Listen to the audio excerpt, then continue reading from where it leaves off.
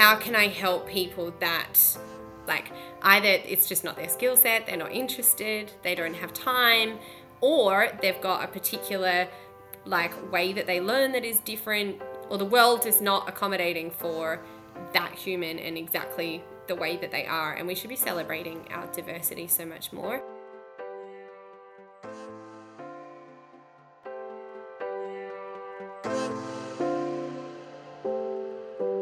You're listening to the Wisdom for Wellbeing podcast, the show that blends science and heart to bring you evidence-based tips and tricks for cultivating a healthy, wealthy, and meaningful life. Now, here's your host, therapist, yogi, and fellow full life balancer, Dr. Caitlin Harkis. Hi there, welcome back to Wisdom for Wellbeing. I am really excited to be dropping into your earbuds, and I am really excited for this episode. We are talking financial health and well-being. How do you ensure that your finances are not a source of stress, of overwhelmed, an area of anxiety, or avoidance? How do you ensure that your finances allow you to live a life that is rich and meaningful, that inspire you, that become a real source of almost connection to yourself? We're actually going to be talking about going on dates with yourself to get your head around your finances, which I know you might be avoiding right now. However, I really hope that by the end of this episode, you're feeling inspired, empowered, and also human. You know, we in this episode dive into the struggles with difficult emotions too. We know they're there. But first, let me introduce you to our amazing guest. We are joined by Lauren Teal, who is the founder of the boutique accounting firm, The Real Teal, a chartered accountant and tax agent with a passion for the arts. Lauren is on a mission to educate, empower, and motivate creative small business owners. Lauren has a double degree in tourism and event management and commerce with a major in accounting, and she spent her early years in the industry with KPMG Adelaide. She founded her first company, a dance school, at just 22 years old. And today she continues to contribute to the arts through her role as treasurer, board member, and festival producer of the Cabaret Fringe Festival. Lauren may very well be the only accountant we know who can do the entire single ladies dance routine. And this is the first time that I have got to reference Beyonce in an intro, which speaks to all the sparkle of Lauren. But it's not just sparkle, right? She's clearly an intelligent woman. The information that you're going to receive is really useful, practical, and heartfelt. You will hear a social justice thread running through this interview and through all of the work and the offerings that Lauren shares. So I hope that you enjoy this interview, this educational opportunity as much as I do. And I hope that when we get to the other side, you are feeling as inspired as I am to have a little bit of a date with yourself and to pull out the calculator, the Excel sheet, and or maybe some sparkly pens. But without further ado, let me introduce you to Lauren now.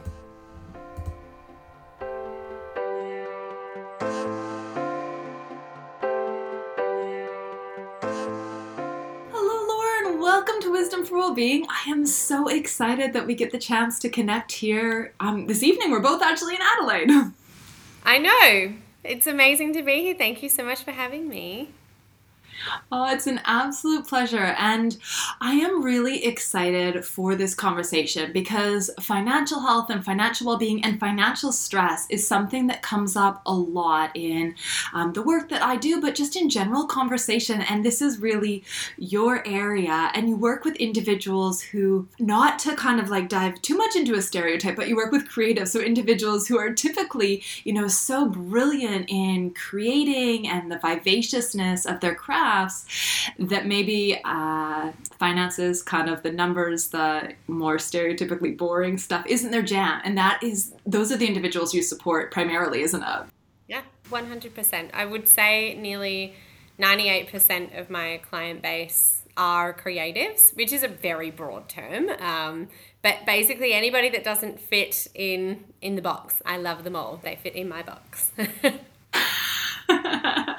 And that is no doubt the best box to be in, because as listeners will have, heard your intro, you reference Beyonce, you dance Beyonce, you are a dancer, and you actually started your first business at 22. But would you mind just sharing for listeners a little bit about your background generally and how you became, the real Theo?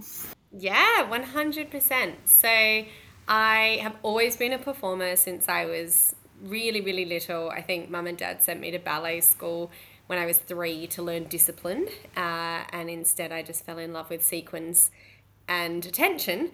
So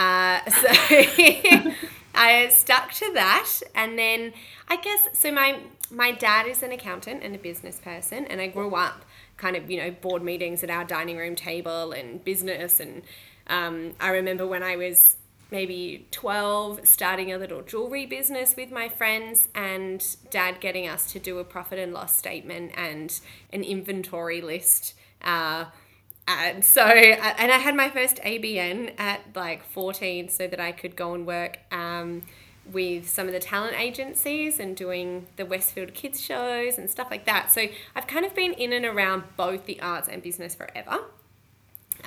My mum's a visual artist, so I also learned from that side just how different people's brains can be, different motivations, and how art is not just a hobby, and it's a real business, and it should be respected as such, but it is different, and how all these pieces go together. So for so long I kind of followed the path of the arts and went and studied tourism and event management. I wanted to be an actor. I was dancing in Adelaide Fringe. And then I really discovered that maybe my place in life, or the niche I could carve out, was actually as a bit of a bridge between arts and business.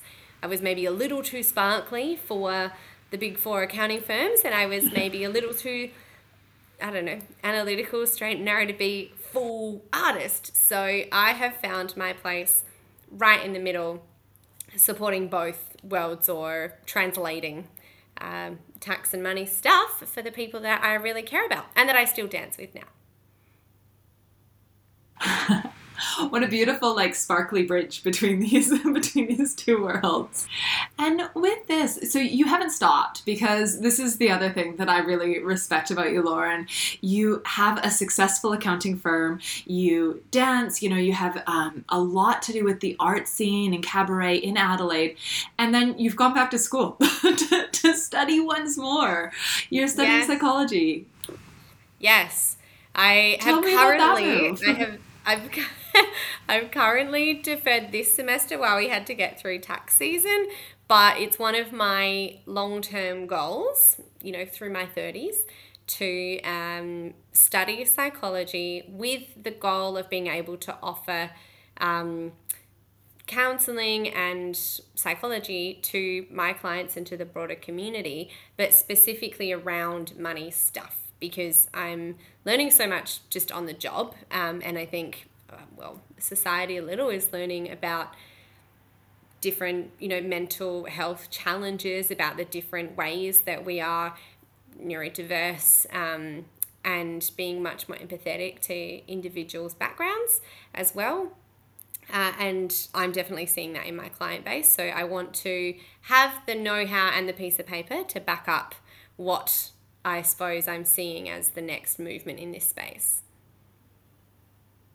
Could you talk to that just a little bit? Because this is a really interesting point, that we are all diverse in terms of our neurobiological wiring, and that influences every area of our life. So necessarily it would influence how we experience finances and the navigation of finances. What are you seeing? What's kind of, I guess, the prompt here?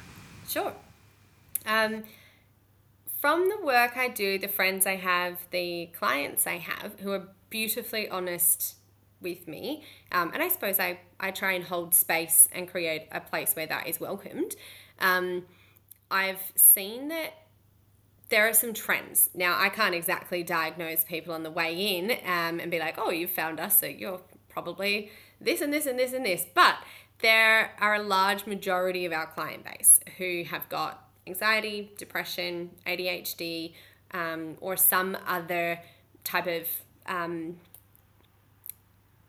I suppose, different way of learning. Their brain works differently, and they're beautiful and wonderful because of that. And what I'm realizing is how my I don't know if there is such a thing as neurotypical really, but I feel like I come from a very neurotypical position, and I know there are some privileges that come with that. But I see her and I go, how can I build this bridge? Like, this isn't just about being in the arts. This is about going, tasks, executive functioning tasks, which are like all of tax and accounting. Like, they can be particularly challenging for people. Or maybe you've got dyslexia, or there's another one specifically for numbers. And it always sounds like Dracula to me, but it's not, and I should know it. I'm pretty sure it's dyscalculia. It is like Dracula, isn't it? Yes. And the other night, one of my friends made the comment, they're like, so it's like the Count, and except the opposite, because the Count loves numbers. Isn't that great? You are like the Count for their dyscalculia. Yes. So maybe that's my new tagline. But I'm learning about all these things and realizing that simple changes in the way that I do business, and maybe the way that accountants do business, or the A2O write things or whatever, it could be a lot more manageable for a neurodiverse world. So an example was, we send out checklists to clients, and in these checklists it might be like, complete this form, schedule this meeting, and read this info pack, right? And I'm like, boom, go. Now, some people love a checklist, some people hate it. Some people like that it sends auto reminders, some people hate it. And then one of my clients said they have ADHD, and they were like, okay, so immediately I open it and then I freak out because I don't know how long those tasks are going to be, because I suffer from time blindness. And so I actually build this thing up in my head. It's going to be this huge job. So I just procrastinate and I put it off. And it's not that I don't want to do it. It's not that I don't prioritize it. It's not that I don't know how to do it. It's just that I go, that's huge. I'm not doing that yet. I don't have time. So now what we do is, next to each task, we have in brackets the approximate amount of time that you should allocate to that thing. So I might be like, filling this form, 5 to 10 minutes. This form might be 2 hours. That's a really chunky form. Please allocate some time. This one might be 1 hour to 3 hours, depending on how organized you are. So we're just trying to like listen to our client base and learn. We do not know everything. We know a tiny bit about this space. But what we are learning, we are trying to adapt. Obviously, keeping in mind that I have to be able to run a business that's scalable, that is not catered specifically to one person. So it's like, how do we make a profitable business so it is sustainable, but where we are helping people in a way that's actually helpful? That's incredible, Lauren. And that's like, you're listening, aren't you? Like, that's a huge thing, that you're listening, you're learning, you're applying. And it sounds like you've got this beautiful iterative process that's unfolding in this space based on the feedback. And where someone experiences, time blindness or struggles around how much time to allocate, that's immensely helpful that you've essentially broken down their tasks, given them some time guidelines. But even for the neurotypical, I imagine that's an incredibly helpful thing as well, because you can go, okay, well, I'll do this project now, I'll do this form later. Like, trying to allocate time is incredibly helpful. It's our most precious resource, isn't it? That's very true. That's very true. And it's a great perspective, I think, is why wouldn't you do something if it's not harming one person and it's giving benefit and helping another? Why would you not do that? Yeah, that's a really beautiful point. Why wouldn't you? But it would have cost you time to like sit down and figure out like how long these tasks are going to take. So you've invested your time to support someone else in their time management. I mean, really, like, your intentionality between going to study psychology, this all really aligns, because as much as you said maybe you're a little bit too straight-laced for the arts world, which I actually don't buy, that I wonder if some of it is around like this heartfeltness in wanting to help people, like seeing this area, this gap where people were struggling and knowing that you could do something about that and stepping into it. Yeah, well, it sucks that money makes the world go round, but it does. So as I feel like there are some people in this world who are called to, really pursue change and make change in politics and government and policies and all of that. And I absolutely stand as an ally to them doing their work. I don't feel that's my calling. I feel like I'm a little more on the okay, those are the rules. I don't like the rules, but let's learn how to play the game. And how can I help people that have either, there's so many things, either it's just not their skill set, they're not interested, they don't have time, or they've got a particular way that they learn that is different, or the world is not accommodating for that human and exactly the way that they are. And we should be celebrating our diversity so much more. There's also a lot around trauma and around financial trauma.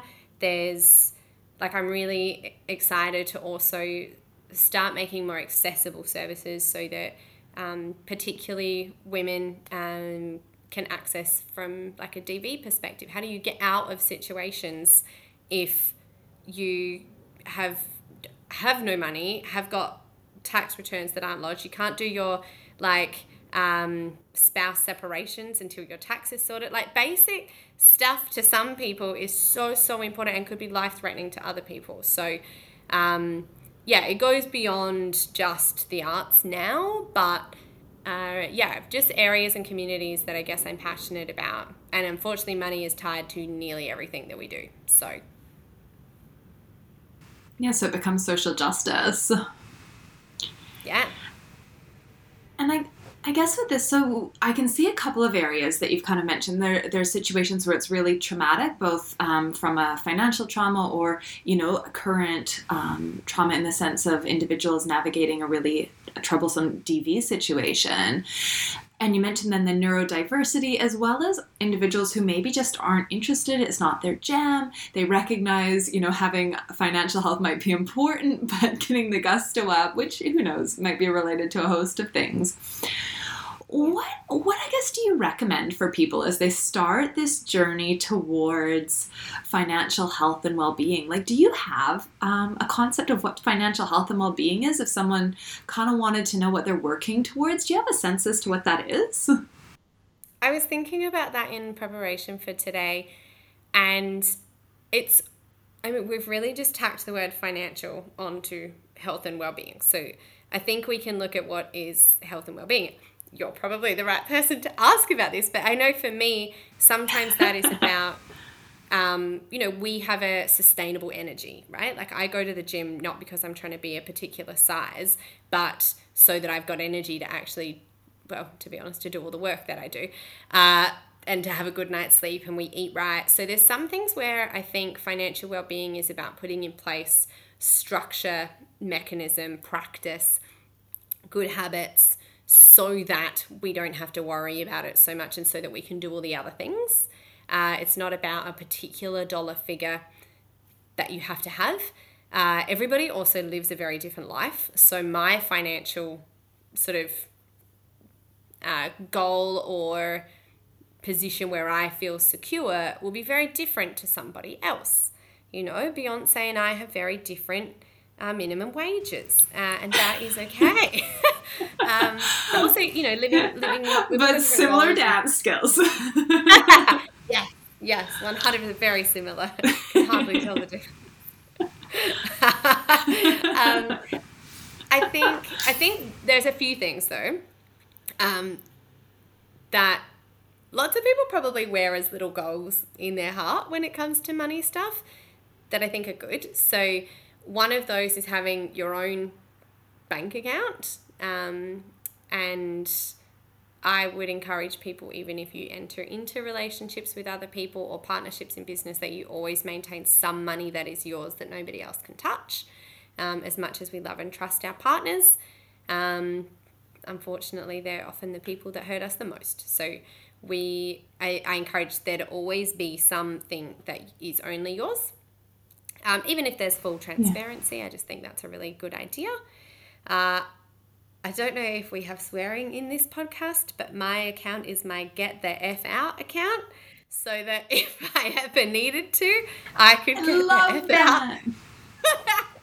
And you know what? That's Sometimes huge, it's my, though, Lauren. Isn't it? Like, yeah, it doesn't need to be a lot. It's a Just great enough concept. to get you a bus ticket, a hotel room, food for the night, like to get to wherever safety might be. And you know what? Yeah. Sometimes, you know, I'll top mine up a little bit, and thankfully I've not had to use it, but I have dipped into it as a breakup fund. And when I will get my nails done and get a Ben and massage Jerry's. and like go out for drinks with the girls and all those sorts of things. So sometimes an ability to self-care costs money. So whether that's going to a yoga class, whether that is taking a day off, can you afford to take a day off from your job? Everyone's got different levels of this, right? A holiday overseas, amazing, go, escape, run away, whatever. So partly having funds that are for you. Then I think there's also having if you've read The Barefoot Investor, it's like a buffer or fire extinguisher account, but it's essentially savings for a rainy day.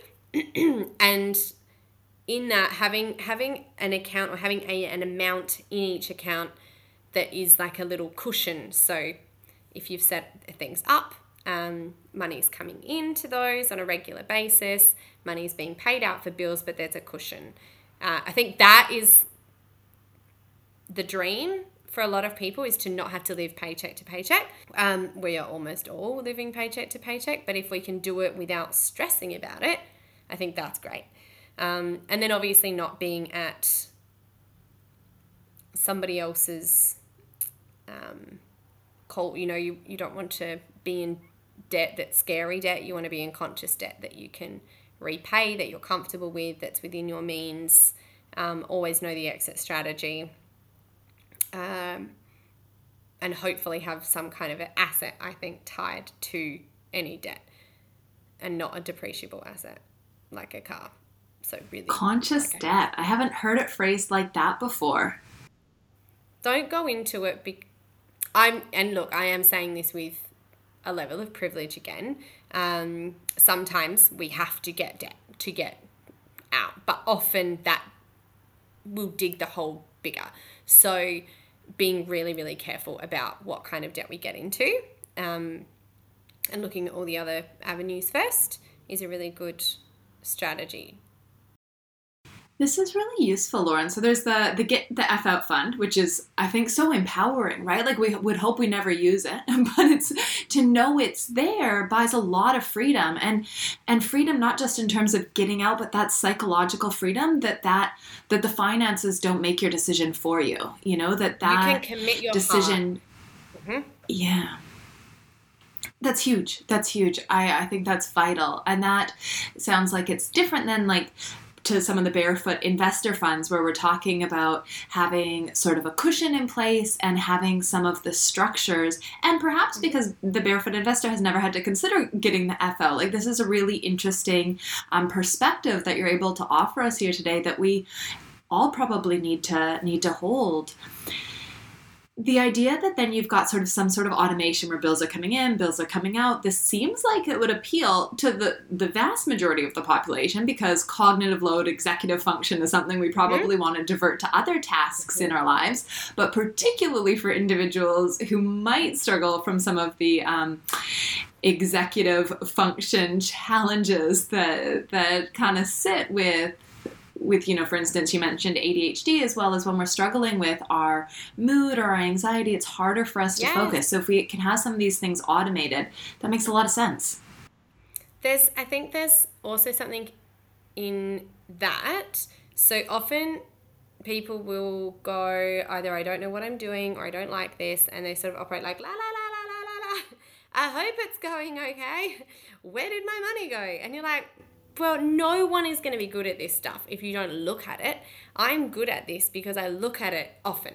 Not obsessively, but I've got, even without the accounting degree, you don't actually learn money management in accounting degrees. You learn how to do tax law and auditing and other things.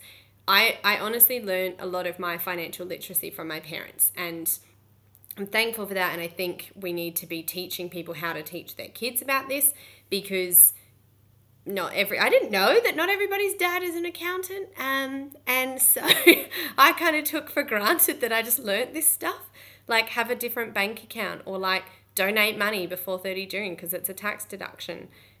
Put money into your super if you work for yourself because nobody else is. Like there's just stuff that I grew up thinking was basic that apparently isn't.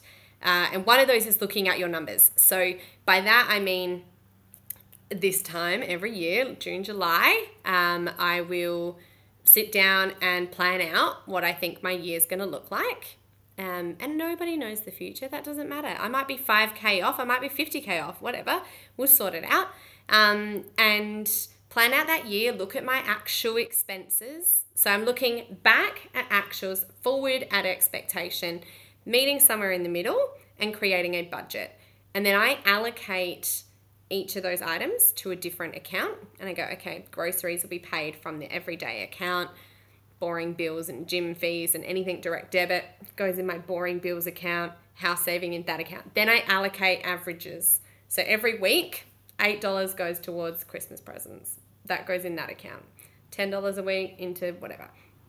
And too much money into Uber Eats account. And then basically I know exactly what my target revenue is then, because I've added up what it means to me to live this life.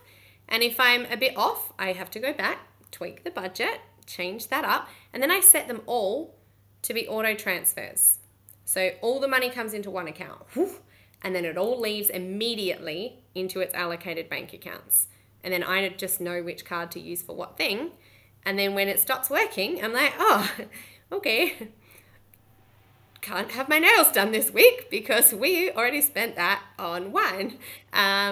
Or you've eaten too much pasta this week, you can't drive anywhere, no more petrol, because petrol's so expensive. Oh, and this is incredible because this, like, what you kind of you made the joke of the Uber Eats, but this is a real thing, isn't it? Like there are these seemingly luxuries, and when we think of a budget, we think it means that we're like eating from our Tupperware container and taking the bus everywhere. It doesn't have to be like that by the sounds. We actually get to choose the life by design and figure out what within our constraints is practical, but we have to sit down and look at it. I will give Melissa Brown which book is it? In one of their books, I think it's called Budgets Don't Work, but this does. And I will give them credit for this point of the money mindset, right?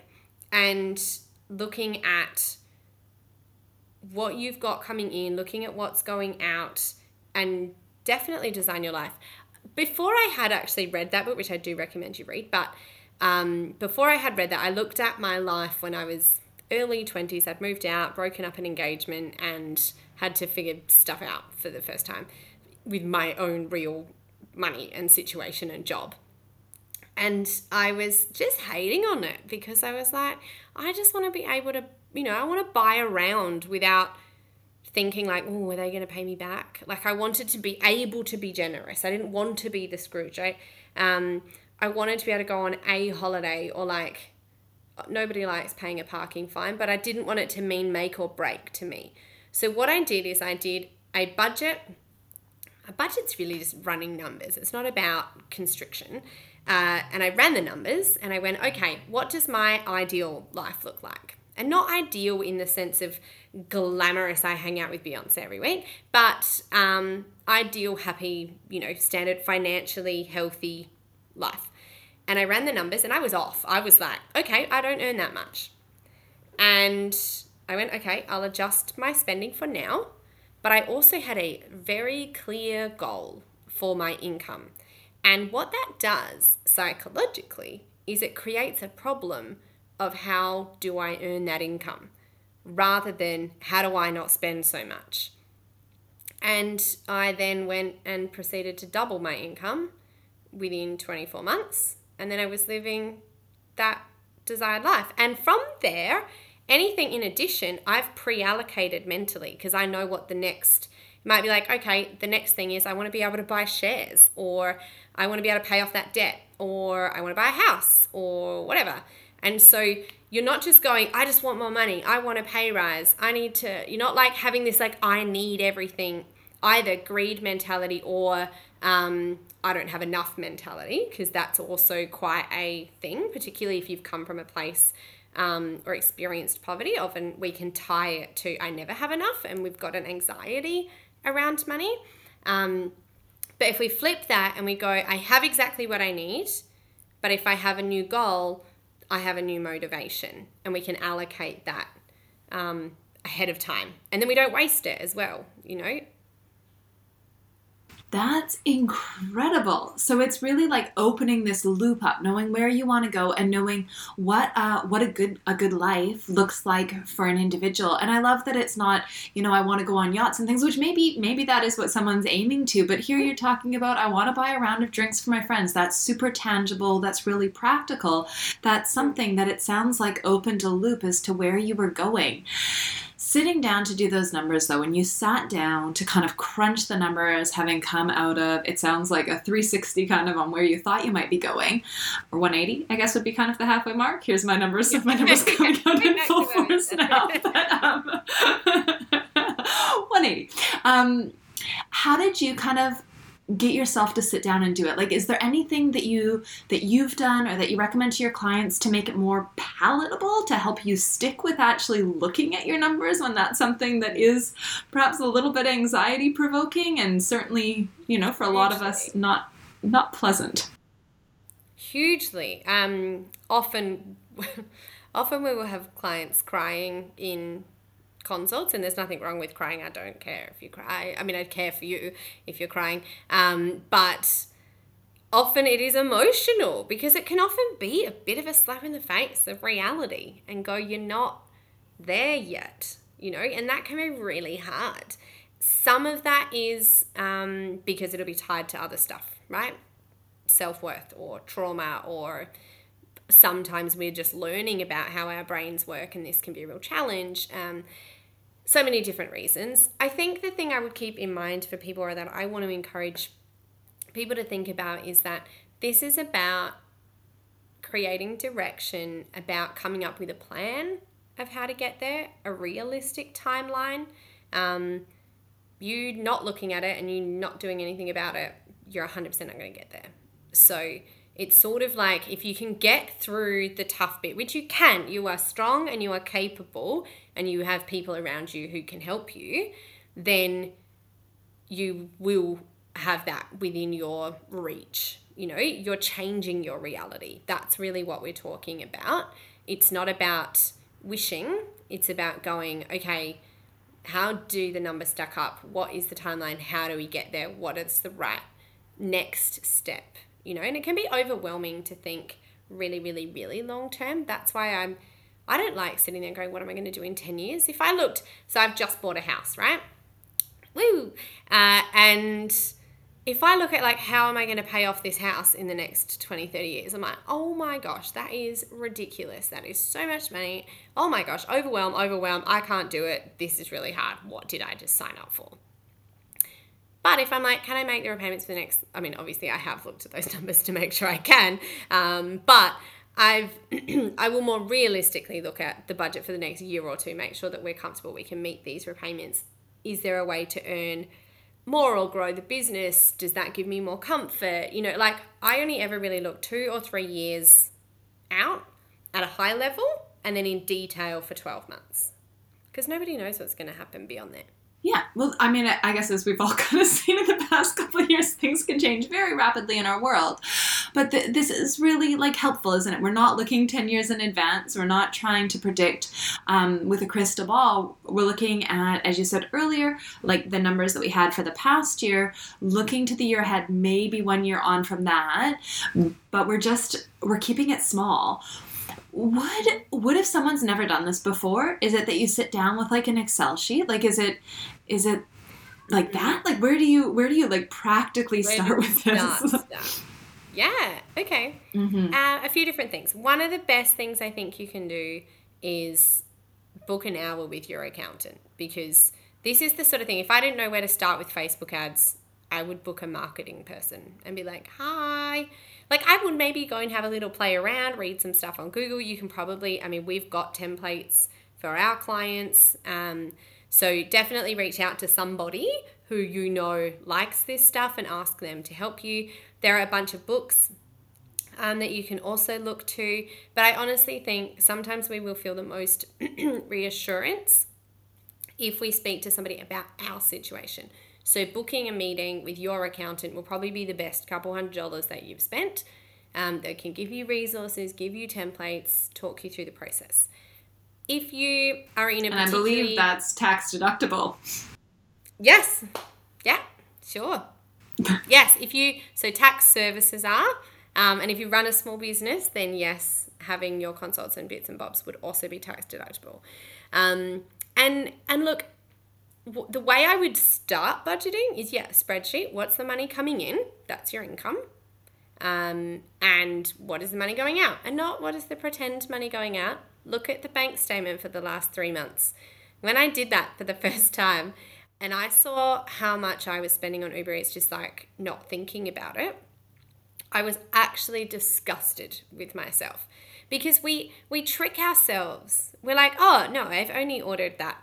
I think I had 52 hot potatoes in like less than half a year. Like, that's ridiculous. That's just one dish. that's stupid money. It's very expensive potatoes. I could make them myself. So yeah, look at your actual numbers, and then fill those in. But thank you for sharing that, Lauren, because just even sharing that emotion of disgust too. Like, I wonder if some of those emotions, like the disgust, the shame, like some of these really uncomfortable emotions that come up when we go to do our finances, how normalizing to know, okay, like someone who's incredibly accomplished, who has their financial together, like that you sit down and go, wow, I'm disgusted with how many hot potatoes I've ordered through Uber Eats. Can that give us, those of us listening right now, like the sense that actually this is human? Like maybe this can shed a little bit of light. So rather than shame, we can actually go, oh, okay, like we're human together in this. And this is why we need the real numbers, and we need kind of this sense of normal to hold space when the stuff comes up around looking at these areas that are uncomfortable, where we might experience disgust, discomfort. There is a lot of discomfort. I think there's shame, there's judgment of what we should or shouldn't be spending our money on. You know, like my dad will often get into me for having a personal trainer because they're expensive, and it's like, well, you could be saving that money. I was like, I could be, but I could also be like sick all year, which I did the math on. If I'm sick 4 times a year and need a week off every time, what that calculates to versus having a PT and the hour a day that gets me away from the desk. And like I can justify nearly everything with numbers, but I did look at those things and go, you know what, no, I'm not going to change that thing. That's important to me, that's important to my health, and I'm going to invest in that. I would much rather that than something else. And that's the biggest thing, is you can do anything you want. We can't do all the things all at once. So prioritization is big, and right now it might be just food on the table, but know what it is that you're working toward and why, and it will be way more motivating and way more possible. Also, I just want to say there are some services, like there are free financial counseling services. I mean, I'm running a business and mine are not free, but there are free services if you are struggling with like the weight of debt and you're at the point of really not knowing where to go and you can't afford to get the help to know where to go. If you're in sort of one of those nasty cycles, there are free services to help with that. If you can justify the one-on-one meeting and you're ready to sort of go, okay, I want a little bit more hands-on help and I'm ready to budget and go to the next level, that's when you book that time with your accountant to go through. And they should be able to help you with personal budgeting and business budgeting as well. Excellent. That's I think a great tip. So if you are really struggling at Steyr right now, know that you can look for the free services that will help you kind of regain some traction and get a sense of empowerment, get moving. And if you are at, I guess this level of blessing, privilege, where we're kind of sitting and you're able to kind of go, okay, like I can invest in this. This is something I want to sit down with someone one-on-one and just get that motivation, get that sense that you know the steps to cultivate, to develop a budget that is in alignment with your heart and your values and where you want to spend those monies, that's definitely doable. Lauren, where can people work with you? Because I guess this is kind of one of the avenues, options if individuals are resonating with the way that you're working and some of the tips, the tools that you share with your clients. How can people get a bit of that? We offer all of the accounting and tax and budgeting and consults for anybody. Our niche market and target are creatives, but doors open. And you can find us at www.therealteal.com, and that's THIEL. And you'll find us on Instagram, TheRealTeal1, and all the other platforms, I think. Slide into my DMs and I will help you out there. I did, on what you were saying before, Caitlin reminded me, all well and good to kind of put this stuff in place, but then what? And part of this is like accountability is such a big thing, and checking in with yourself, and then also rewarding yourself, because we want to build a positive relationship with money, not only see money when it's leaving or only see money when we don't have any, or we need to on my Instagram, I post each Thursday a money mantra. So starting to give people tools about positive things that they might, maybe you write it down, maybe you say it out loud, whatever it is. But those ones where it's like, I am beautiful, I am strong. It's like money flows freely to me and there's no shame in that. Let's manifest and accept and de-shame having it, because sometimes we just get rid of it because we're so used to not having it, or we don't know what to do with it, or we feel guilty for having it because people around us don't have it, or we don't know what to do with it, or whatever. So some of it is about learning to build a different connection, and then also rewarding yourself when you do hit those targets. And it's not going to be every time. That is okay. Again, we don't have a crystal ball and we're not seeing the future. It's not a guessing game. You don't only win if you guess perfectly. But one thing, so at the moment what I do is just each month I've got targets and I've got an annual target. And if we hit the targets, I get a day off or get to go out or whatever. If it's a big one, maybe we get a long weekend, or my team and I share in a financial bonus at the end of each year if we've done well. But there are other ways that you can be rewarded. It could be a boost juice if you want. It doesn't matter. It can be get your nails done if you hit X target. Don't make the reward equal to the thing that you've just achieved. It's not like, make $5,000 profit, spend $5,000 on a treat. That's not a good idea. But having something built in that is motivating for you, whatever that is. And the other thing I'll say on that though is, particularly in these times, this environment where some stuff is just out of your control, genuinely, not making excuses for when things didn't work out, but I have introduced a traffic light reward system where green is we nailed it or we smashed it. Orange is like we didn't get there, but it was for some very, very good reason, right? COVID shut down for a week, so that was the only reason. Otherwise, we would have. And then there's no reward if we were just not on track. So we've kind of introduced some levels of take out the outliers or take out the things that were really out of our control, because otherwise you are sort of being punished for stuff that wasn't really up to you. And rewarding that position, and it will be much more motivating for you to look at your numbers if you know there's a treat at the end. Paired association used well. And the treats, the rewards, like that's something that's used in a lot of psychological work too, because we know they actually work. It's not just intrinsic joy. Like we're probably, for a lot of us, we're not going to feel intrinsically motivated to sit down and do our numbers unless we're seeing how that influences our life, and brings us these little sparks of joy along the way.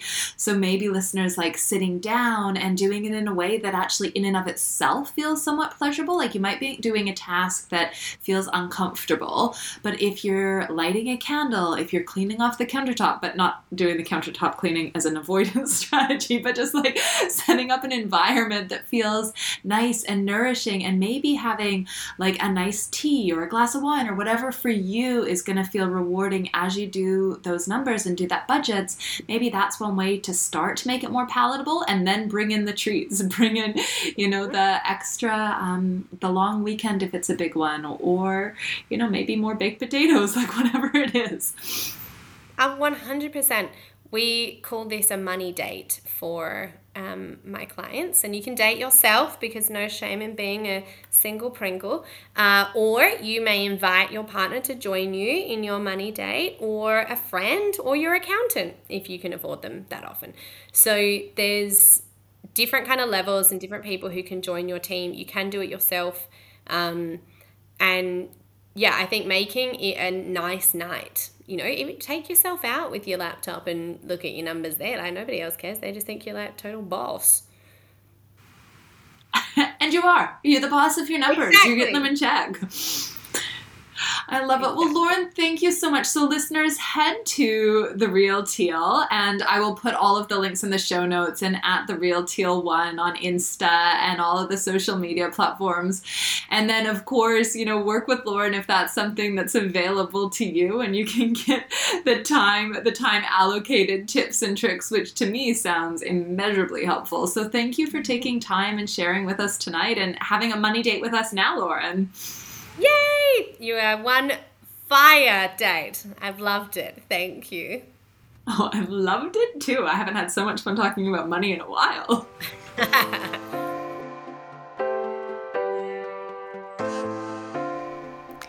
Well, I hope that you enjoyed that interview with Lauren as much as I did. How real, right? Talking about the baked potato Uber Eats challenges and those, emotions that she, as someone who's really trained in this area, watches her finances regularly, the emotions she felt when she unpacked the Uber Eats orders.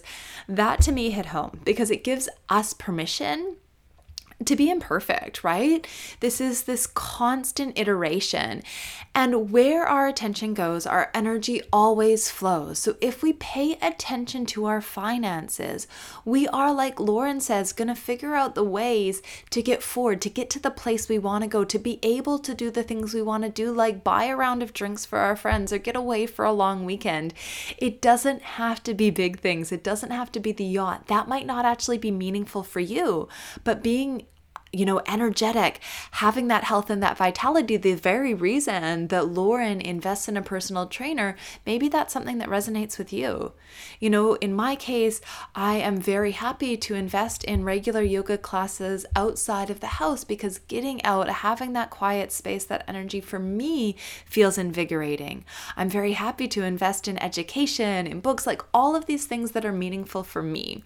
And it's really helpful if you can sit down and you can, number one, go through, as Lauren suggested, your financial statements from last year, make a plan to where you'd like to go going forwards, and please look at what you care about. Look at what is important to you and how the dollars you spend can be investments for the quality of life that you are going to lead, for the person you want to be. Invest, learn, dance, do the things that allow you to be you. And where there's a gap, know that gap so you can get there. Create that open loop, but bring delight, joy to this opportunity to dive into your finances. And I think Lauren's right, as we maybe navigate some of the uncomfortable emotions, we can get started then in refining, and not just the rewards along the way, but I wonder if, as we start to see change in our finances, if that will become intrinsically meaningful and powerful in and of itself. So right now, it's all about taking a little bit of action. Lauren's given some great tips for going on your own financial date. If now is not the appropriate time to do it, open your calendar, book something in, and please, if you can, book something in the next 24 hours. Even if it's just a little mini date, a micro date, and it is sitting down and jotting out what your balances are, starting a spreadsheet and scheduling the next time you're going to sit down again. But make a date with yourself. You would schedule something in with your friend if you were going for a coffee. You deserve this. And I will, of course, be jumping back into your earbuds, checking back in next week. You can grab the show notes, all of the links to Lauren and, her wonderful offerings, both in terms of the Real Teal accounting firm and on her Instagram and social media in the show notes easily there. So it's www.drcaitlin.com. Have a wonderful week ahead. May you and yours be well. Bye for now.